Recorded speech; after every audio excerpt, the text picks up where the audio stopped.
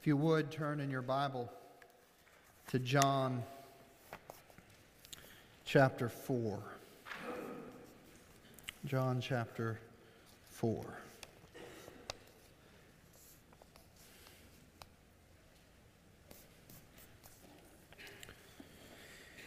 Introductions are often interesting. We often use titles as we introduce one individual to another to convey biographical, educational experience, work experience, data about the person that we're introducing. The same titles that we use conversationally to introduce people, often we use in correspondence. And I'm afraid that it's turned out to be almost entirely an email format nowadays, but it used to get letters. That's kind of fun. And today I want to introduce you afresh to someone that I think you'll already know, but who's had so many titles throughout his lifetime, that we really forget all of them. If you imagine in your mind maybe receiving a letter from this individual, or that a letter was received in a time gone by from this individual, and at one point the letter would have come from a representative, and he wrote in this letter, "There is a destiny which has the control of our actions, not to be resisted by the strongest efforts of human nature." A decade or so later, he would write under the title of Colonel, and he would say in that letter, "Labor to keep alive in your breast that little spark of celestial fire that we call conscience." In 1774, he would write as a delegate to the House of Virginia, "The ways of providence being inscrutable, and the justice of it not being scanned by the shallow eye of humanity, nor to be counteracted by the utmost efforts of human power or wisdom, resignation, and as far as the strength of our reason and religion can carry us, a cheerful acquiescence to the divine will is what we are to aim."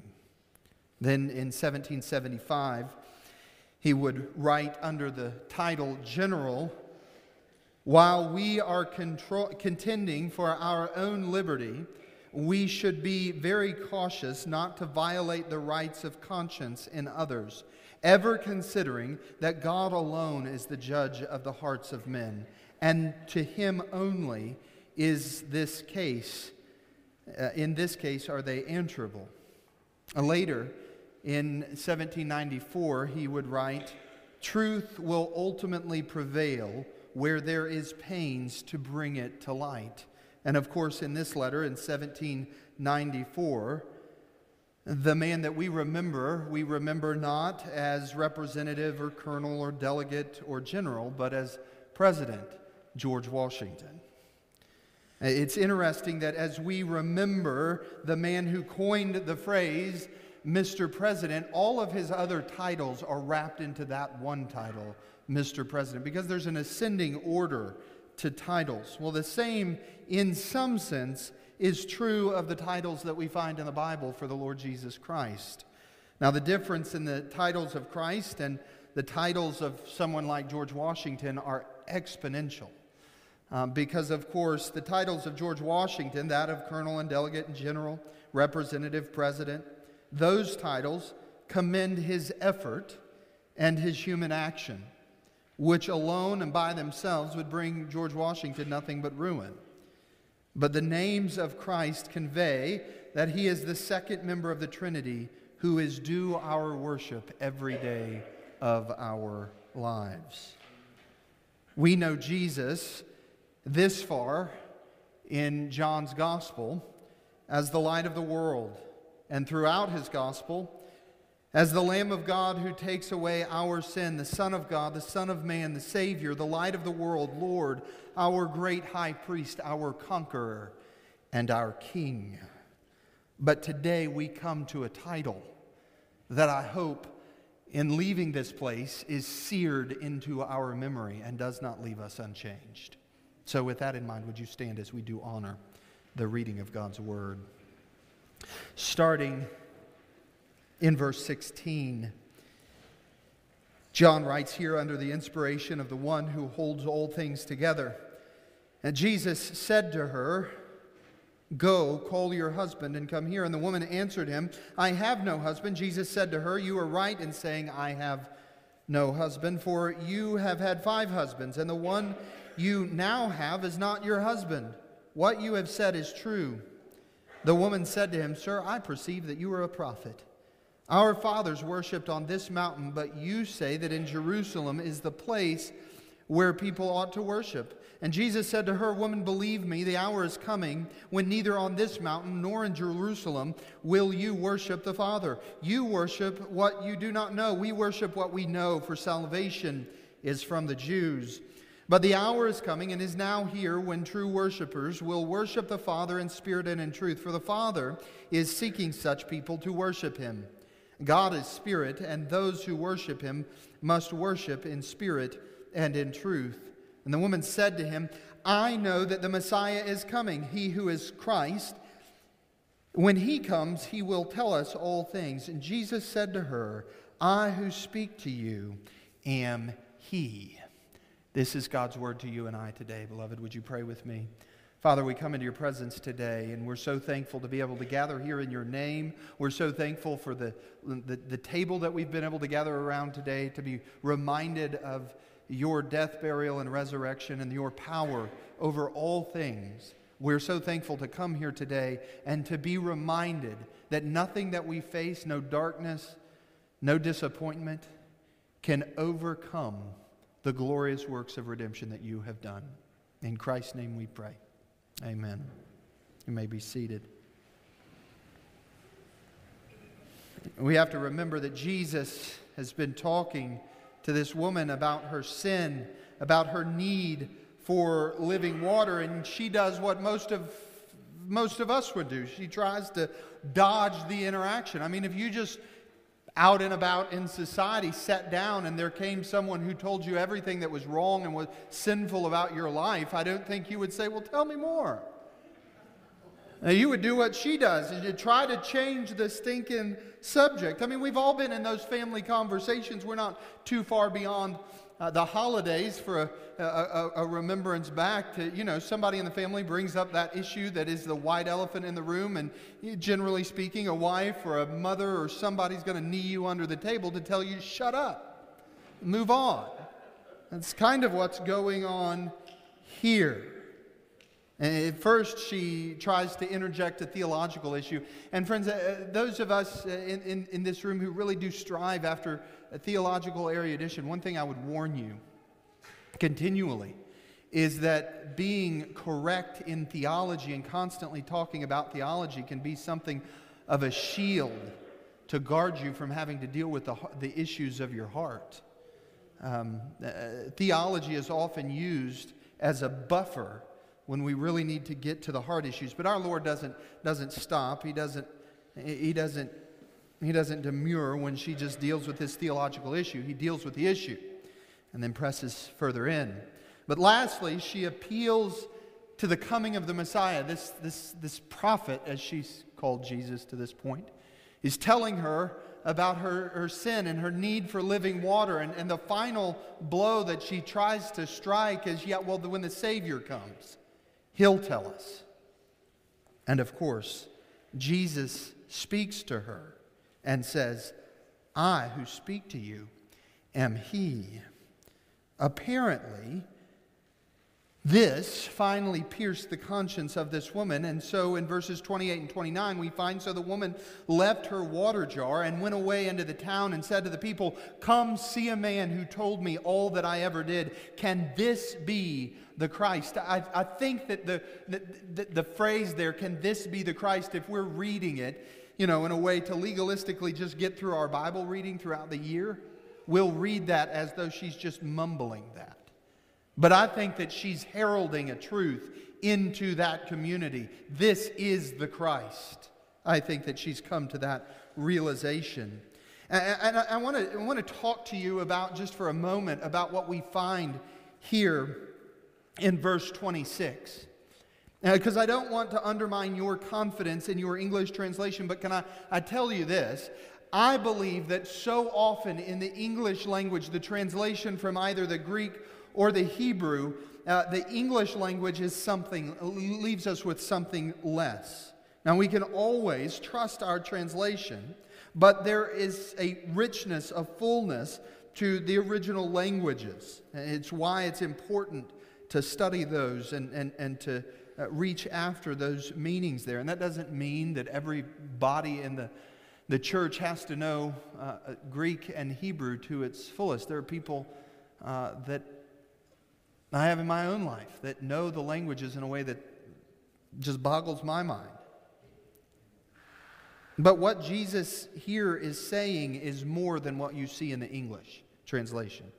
What he's here is saying is again, I am the Messiah. It's not less than that, but it's more than that. What we hear in the English in verse 26, I who speak to you am He. If we're not careful, we'll hear that as Jesus making a claim, kind of suggesting to this woman. I promise you that's not what is happening here. And I think we would do well to go back. Turn in your Bible if you have it open, and I would encourage you to have a Bible open this morning. Turn back to Exodus chapter 3. I'll give you just a minute to get there.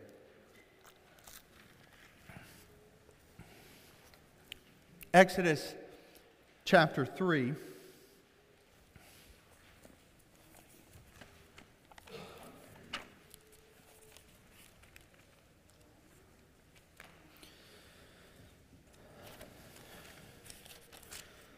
Starting in verse 1. This is Moses at the burning bush. Now we have to remember that this would have been part of the translation, the Bible that the Samaritan woman would have received and believed as true. And the Word of God is not in that time as it is today. In that time it was so culturally alive. It was so much a part of the community that even if she was not a day in and day out laborer over the word, she would have heard these words pronounced multiple times. Now, Moses was keeping the flock of his father-in-law Jethro, the priest of Midian, and he led his flock to the west side of the wilderness and came to Horeb, the mountain of God. And the angel of the Lord appeared to him in a flame out of the fire in the midst of the bush. And he looked, and behold, the bush was burning, yet it was not consumed. And Moses said, I will turn aside to see this great sight, why the bush is not burned. When the Lord saw that he had turned aside to see, God called out of the bush, Moses, Moses. And he said, Here am I. And then he said, Do not come near. Take off the sandals off of your feet, for the place on which you are standing is holy ground. And he said, I am the God of your fathers, the God of Abraham, the God of Isaac, and the God of Jacob. And Moses hid his face, for he was afraid to look at God. Now we continue after a conversation, and God's going to send Moses back to his people. Moses has a concern. How am I going to make this introduction of who's sending me, Lord? And look in verse 13.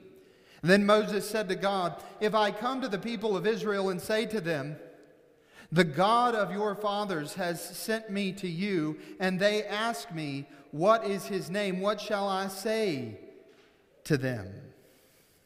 And God said to Moses, I am who I am. And he said, Say this to the people of Israel, I am has sent me to you.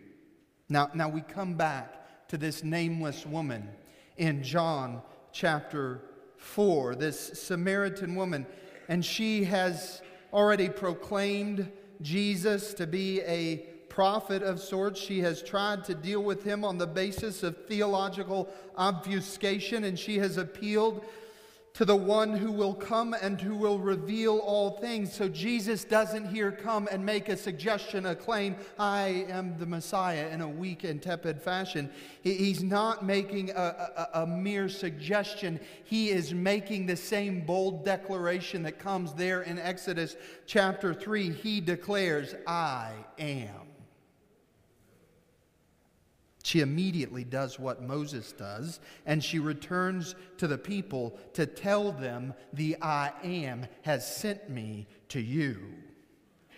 The glory of the gospel is that, beloved, He knows our frame. He knows who we are. He knows every ounce of the sin that we will ever commit throughout our entire life. And yet we find in the Psalms, in Psalm 103, as the Father shows compassion to His children, so the Lord shows compassion to those who fear Him. For He knows our frame, and He remembers that we are but dust. The glory of this narrative is found in the identity of Christ, and I would argue that verse 26 is the pinnacle, is the point of the entire narrative. Now, there are other things that flow from it, but this is not a moralistic teaching. This is a passage that is heralding who Christ is. In chapter 8, verse 24, we find this same declaration of the I am. I told you that you would die in your sins, for unless you believe that I am, you will die in your sins. And this is what's interesting. All throughout the English translation, the translation biffs it and changes. It adds in a pronoun of he or something else to strengthen the readability of the English. But I think what we need to see here is Jesus, throughout John's gospel, makes this same declaration. I am. Friends, if you are here today and you are trusting on Christ for salvation, you are the most blessed of all the earth. I guarantee you that. Because you've come to the realization that the same God who was there with Moses, who sent him to his people, the same God who set those people free, is the same God that has spoken to you in the darkness of your heart and shown His light through the gospel of the Lord Jesus Christ, that He is before all things. Amen. And in verse 58 and 59, we find Jesus said to them, truly, truly, I say to you, before Abraham was, I am. So they picked up, now listen, He's making this declaration to the Jewish people. That there is a clear understanding of what this means, of His identity. And so what they did is they welcomed Him with open arms. They were thankful that finally all of the promises that they had found in the Scriptures were yes and amen in Jesus. And so they bowed at His feet and they worshiped Him. That's not what follows. As soon as He says, before Abraham was, I am, you'll find these words. So they picked up stones to throw at Him. But Jesus Himself hid Himself and went out of the temple. Some might argue, and this is why I've told you before, that liberals hate the Gospel of John. Because liberals like to say, well, Jesus never claimed that He was God. It's not just that I disagree with liberals. It's one of two things. Either they're dishonest people or they're illiterate. And I mean that with all kindness. I think that's kind. Yeah, that's kind. The reality is, Jesus is making this declaration that He is God all throughout John's gospel. It's not just they'll make the argument, well, there are some isolated cases that maybe. Really? I mean, there are 3 that I've just read, but also in John chapter 6, we find Jesus walking on the water, and of course the disciples are shaken by this. And you remember how He responds? But He said to them, it is I, do not be afraid. What is actually under the English translation there is, I am, do not be afraid. Now, Jesus said to them in verse 28 of John chapter 8, so Jesus said to them, when you have lifted up the Son of Man, you will know that I am. And that I do nothing on my own authority, but speak just as the Father taught me. In chapter 13, verse 19, I am telling you this now before it takes place, that when it does take place, you may know. And the English translation here renders it in the ESV, I am He. But the Greek here is the words, I am.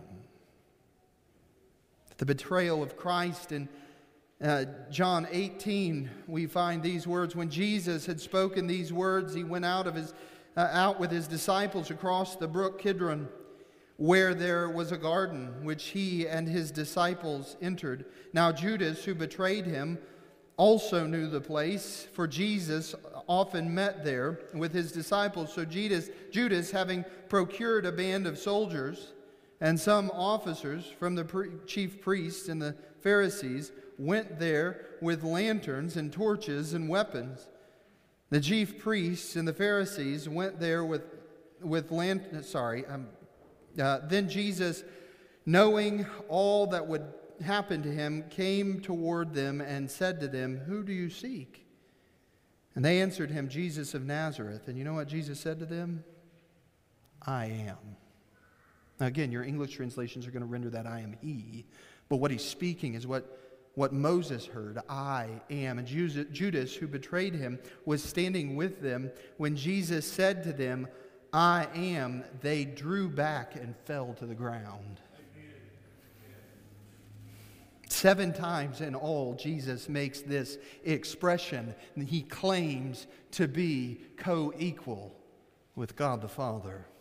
And not only this, but there are also 7 times a me, "I am," is linked to a noun that shows us not only is he eternal, not only does Jesus deal with us, and I'm afraid that far too often we fall into kind of a Gnostic Christianity where everything is about Beulah land and the mansion that's being built and all of that, out there. But can I tell you something? The same Lord who rules over eternity is the same Lord who rules over this created earth.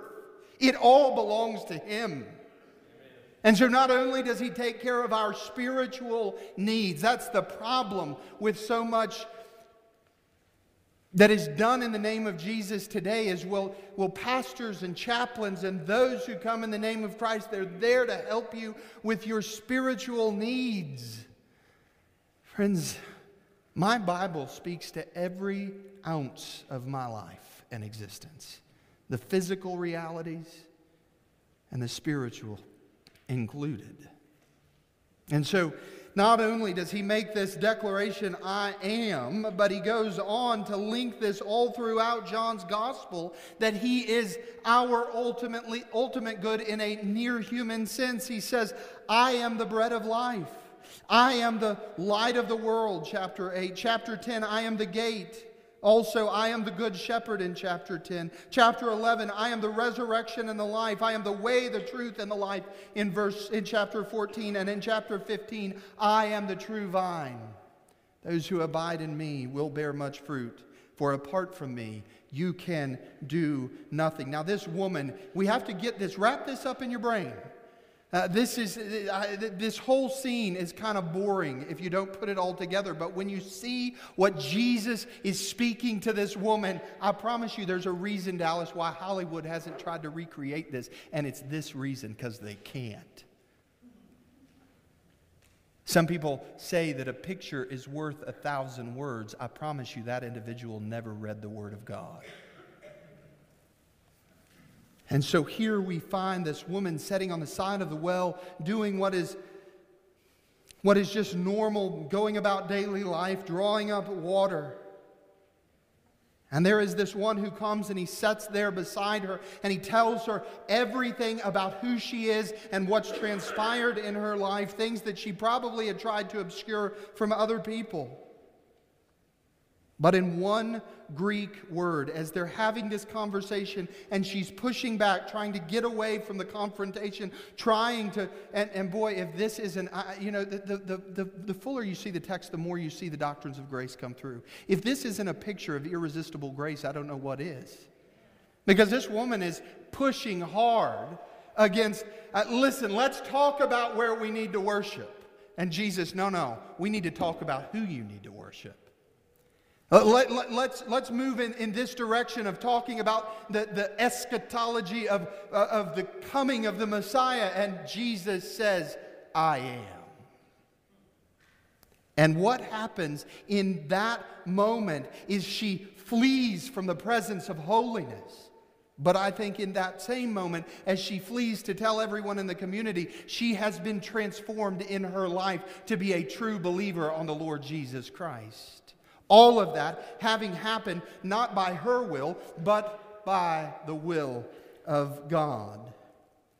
What Jesus is declaring in this one Greek word, eimi, is that He is before all things. It speaks of the aseity of God, of the reality that God is self-existent before all things, that He is eternal, and that He lacks nothing in and of Himself. The triune God does not need this woman at the well to have glory. He has glory. The glorious thing is that He reveals it to this woman and to you and I today. This is the one, as He says, I am. He holds all things together. He's saying, Jesus is saying, here's the thing. There's a continuum on the spectrum of preachers. Some are lengthy and some are short. Jesus could get the truth across in this one declaration. Because what John writes in the first five verses of his gospel, in chapter 1, turn back to John chapter 1. All of what is said in those first 5 verses is being declared in this greater title, I am. As John writes, in the beginning was the Word, and the Word was with God, and the Word was God. He was in the beginning with God. All things were made through Him, and yet without Him was not anything made that was made. In Him was life, and the life was the light of men. The light shines in the darkness, and the darkness has not overcome it. This woman had 5 husbands. She had violated the law of God. And yet we find in this text that none of her darkness could overcome the light of the declaration that He pronounced to her, I am. What we find in these first 5 verses that all that exists, again, is the theater of showing that our God is both creator and He is redeemer. Verses 14 and 16 through 16 of chapter 1, and the Word became flesh and dwelt among us, and we have seen His glory, glory as of the only Son from the Father, full of grace and truth, full of revelation and salvation. And for from His fullness we have all received grace upon grace. And this woman then, hearing this in the declaration, I am, the full weight of what this meant, she flees into town, leaving behind everything that she had taken, leaving behind this container. And you have to understand, in this economy, leaving something like that is a costly reality. And she leaves it to go tell the entire community, come and see, the Christ is here. This is exactly what we have throughout the first chapter of John. We find this continual refrain of, we found the Messiah, come and see, and then Christ saying, follow me. I think it's interesting to consider the Messiah in a Samaritan view. Remember again that the Samaritans only held the first 5 books of the canon as legitimate. They rejected the prophets. And we see that she is expecting the Messiah, just as the Jews were in verse 25. I know that the Messiah is coming. When He comes, He will tell us all things. Now, I think what she's trying to do there is, Jesus, you're speaking about my life. I'm just going to appeal to the one who knows all things, thinking that the one that's speaking to her is something other than He. And she's waiting on the Messiah. And what she probably has heard, and we don't know this for sure, but Deuteronomy 18:18 as a prophetic sense, which she's already proclaimed, I sense you are a prophet. Deuteronomy 18:18, I will raise up for them a prophet like you from among their brothers, and I will put my words in his mouth, and he shall speak to them all that I command. It's interesting to think about this woman in light of Isaiah chapter 55, verse 11. Do you remember what God pronounces there? He says, so shall my word be that goes out from my mouth. It shall not return to me empty, but it shall accomplish that which I purpose and shall succeed in the thing for which I sent it. The woman who had heard Deuteronomy chapter 18, verse 18, was prepared under those verses to hear Jesus make the declaration, I am. Do you see how the Word of God is constantly efficacious and doing what He intends it to do?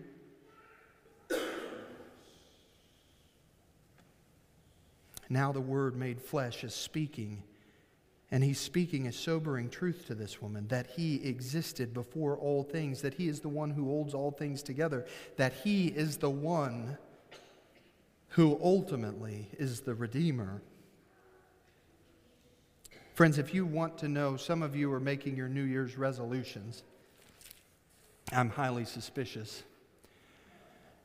But if you want a good resolution, you maybe have at your heart a question of how do I impact my neighbor? How do I impact my community for the cause of Christ? Know the Word of God and speak the Word of God. Those are the things that will prepare people to receive the gospel of God. It's also interesting here, and this is somewhat subjective and could be arguable, but it's interesting to see how, in the words of this Samaritan, that the view of her people was probably, in some sense, closer to the expectation of who Jesus really was than that expectation at this time that had devolved of the Pharisaical view of what the Messiah was going to accomplish. Because we find it all throughout the Gospels, we find it all throughout the New Testament canon. The Jews during this time were consumed with the idea that the Messiah would be a political savior. And friends, that's the same problem that we wrestle with inside the church today as well. There are many voices inside of Christendom. Some of them I don't think are inside of Christendom, but they act as though they are, that want to give political solutions to the problems that Christ comes to conquer. And that is so clear all throughout the New Testament that Jesus is not coming for a political solution in His first coming. Now, ultimately, He'll establish His kingdom when He returns. But this woman understood, she had learned that the Messiah was in some sense going to conform to the prophetic office. And she speaks it's in a parenthetical here, in verse 25, He who is called Christ, Messiah, the Anointed One. Now, we kind of, I think, forget what Anointed One, what a cultural symbol this was and how important it was. I mean, we're removed even from the Middle Ages and the connection between the rulers and the Lord. And in this context, that wasn't the case. Anointing was a ceremonial placement of oil on the head of one who is set apart for a special task. And we find this as a reality of kings in the Bible. In 1 Samuel chapter 16, we find this as a reality as Samuel took the horn of oil and anointed David in the midst of his brothers. And the Spirit of the Lord rushed upon David from that day forward. So this was done to anoint, to set aside the king. It's also true for the priests. In Exodus chapter 28, you'll find these words, For Aaron's sons you shall make coats and sashes and capes. You shall make them for glory and beauty. And you shall put them on Aaron your brother, and on his sons with him, and shall anoint them and ordain them and consecrate them, that they may serve me as priests. So not only was this done for the king, not only was this done for the priests, those who would provide the sacrifices, would complete the sacrifices, but it was also true in the scriptural economy of the prophets. Elisha, in 1 Kings chapter 19, it said, You shall anoint to be prophet in your place. I was told this last week, and I want you to make a connection here. When Jesus says, I am, that is a direct connection to the reality of what she said. Sir, I perceive you're a prophet. Not a prophet, the final one. the one who comes to make a prophetic announcement that does not need to be added to. When Jesus makes his pronouncements, he doesn't need another messenger to follow after him.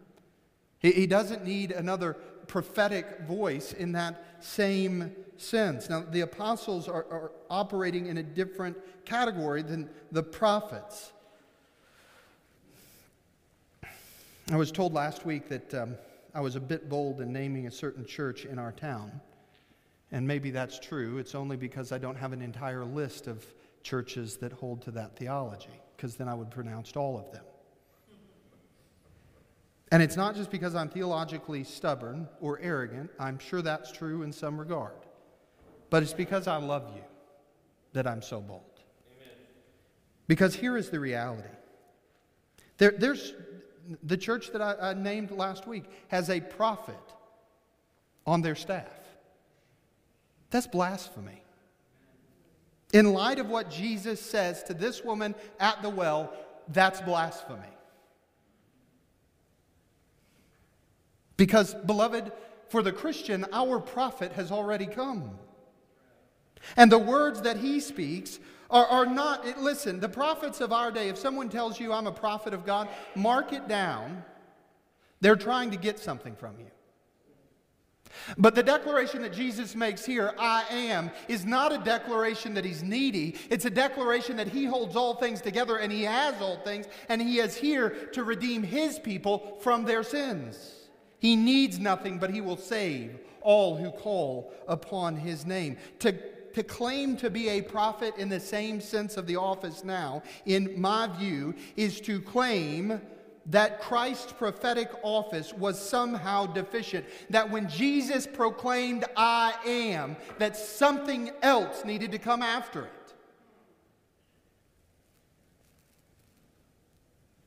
He has spoken, friends, in this one declaration, the entire crux of the Bible. When he says, I am, in that one declaration we find the pinnacle of God's Word. All of the Bible points to this one truth. It lands on this one declaration. Every ounce of the need for a king to rule, a priest to offer sacrifice, or a prophet to speak the oracles of God finds their yes and amen in the person of Christ declaring, I am. Anyone who comes in that prophetic role diminishes his supreme worth, and I believe with everything in me that if Paul were here today, he would be pleading with us for the sake of the glory of Christ, and he would say, let those who claim offices that God has not given them be damned. That's how strongly I feel about that.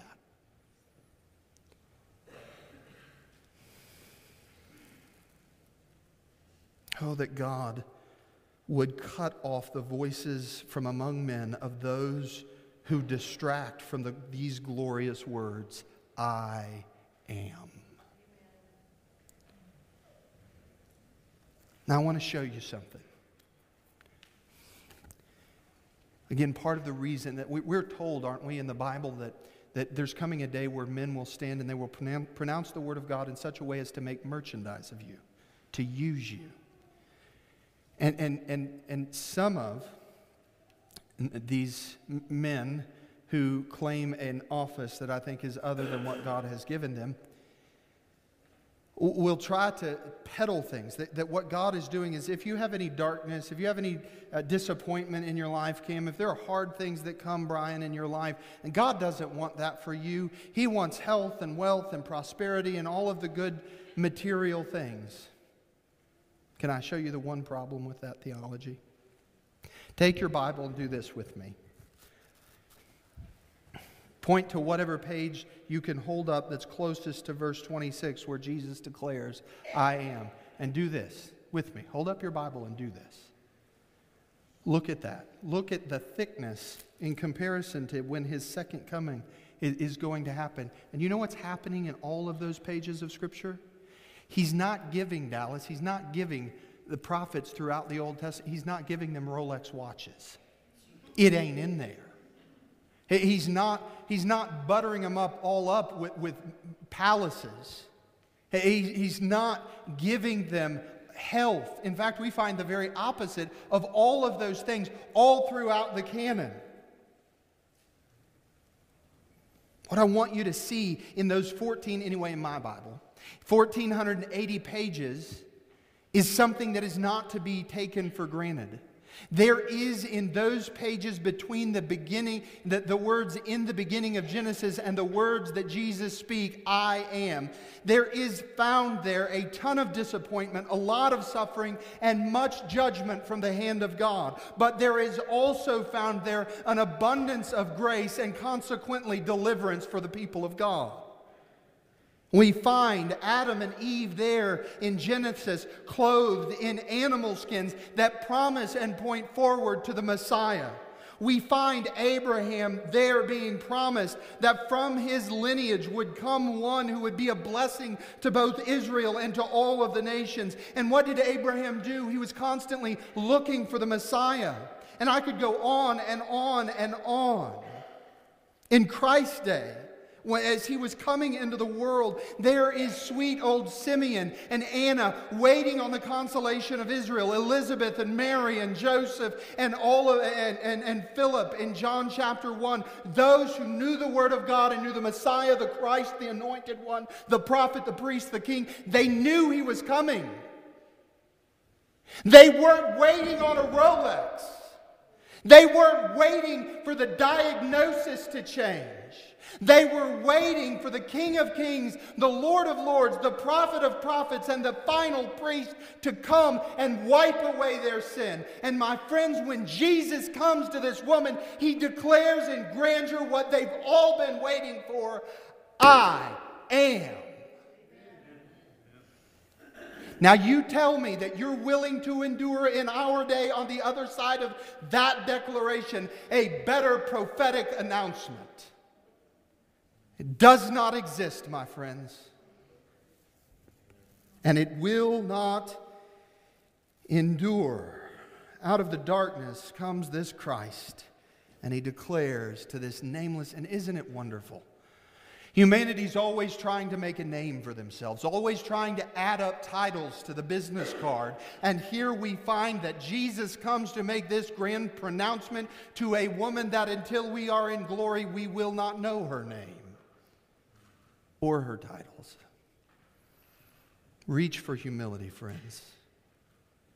What I want you to see in the lesson in those 1,480 pages, you may come to Christ and you may have been told, if you come to Jesus and try him out, you won't suffer, you won't be burdened, you won't find darkness, you won't find destruction, you won't find death, you won't find disappointment. I promise you on the Word of God, if you look at earthly things, that's a lie. You will always find in this cursed, sin-cursed earth, disappointment and darkness.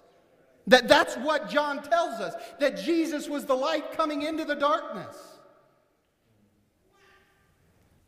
I got an amen from the tiny quarter back there. And so I want us to see what God is giving us in these pages as he deals with humanity, and he doesn't give them all the things that they want. Friends, aren't you thankful that Benny Hinn doesn't get what he wants in the Old Testament or the New? Because God's story is so much better. Friends, it's not that I have some need for everyone to agree with me theologically that I pronounce these things. It's because I don't want anyone to make merchandise of you. I don't want you to buy into a lesser gospel. What God has pronounced is more glorious than what any man can come up with. Don't settle for something less than what this woman received there at the well. And what God is doing, he's been doing all throughout all of our lives in our darkness and our disappointment. B.F. Westcott wrote this: "It cannot have been for nothing that God was pleased to disclose his counsel fragment by fragment through long intervals of silence and disappointments and disasters. In that slow preparation for the perfect revelation of himself to men, which was most inadequately apprehended till it was freely given, we discern the pattern of his ways. As it was in the case of the first advent, even so now he is guiding the course of the world to his second advent, to his second coming. We can see enough in the past to find a vantage ground for faith. And when the night is deepest and all sight fails, shall we not still endure, like the men of old, as seeing yet the invisible, walking by faith? Friends, when the darkness of disappointment, disaster, disease comes into your life, I want you to know on the authority of the Word of God that Christ's pronouncement prophetically has not changed. He still is the great I am. And that very darkness, that thing that Satan seeks to use to undo your faith and to drag you down, is the instrument that God will use throughout all of eternity to be the springboard that you will declare his glory forever. Isn't that wonderful? It is by the title of Christ, the Anointed One, that we are taught to wait, that we are taught to watch for his coming, that we are taught to hope only in him. This declaration of Christ as the I am, the one who always has been, who is, and who is yet to come, is a declaration that we can trust him in all of our dark times and in all of the disappointments of our lives. When he came the first time, do you see what he's doing? Some people could think, man, Jesus is kind of intense. He is intense. Because what had happened, the blind religious leaders, listen, the Pharisees aren't that much different than the Benny Hinns of our day. Because they're all trying to build the kingdom on material things. They're trying to make it a political issue. They're trying to make it a here and now kingdom issue. And Jesus comes and he dashes all of their false hopes, their selfish, false prophetic announcements, and all of their self-absorbed earthly ambitions. He drives all of that away. And friends, what I would also encourage you in your disappointments to consider is that if you are in Christ and you come against a disappointment time and time and time again, he is doing one of two things in that disappointment. He's either going to prove himself more glorious in light of that disappointment that you're living in the face of, or he's going to drive that disappointment away, showing you that it is a disappointment of self-centered sinfulness. But God has never failed you in your disappointments. Not one time. Because you see, he has titles, but those titles aren't the terminal end to Jesus. Those titles merely point us to who he is and all that he's accomplished. The problem, Dallas, with most of us as men, when we accumulate titles, we're more concerned about the titles than we are living out the reality of those titles. In fact, our dear General George Washington wrote this to his troops as he gave conscriptions for them to become officers. He said, "Remember that it is the actions and not the commission that make the officer, and that there is more expected from him than the title." So when Jesus makes the declaration, I am, his title does not just come as the titles of men do with false promises of those who are failed leaders. But his title, I am, is telling you something, that all he has said will come to pass, will come to pass. That he is both the Alpha and the Omega, the beginning and the end, and he will accomplish all that he intends. Friends, when he says the words, I am, if you think in your mind, I've got it, do me a favor and read your Bible through this entire year, because you don't have it. Turn in your Bible to Psalm 39. I want you to see the weight, I think, in just one psalm of what our Lord is pronouncing to us.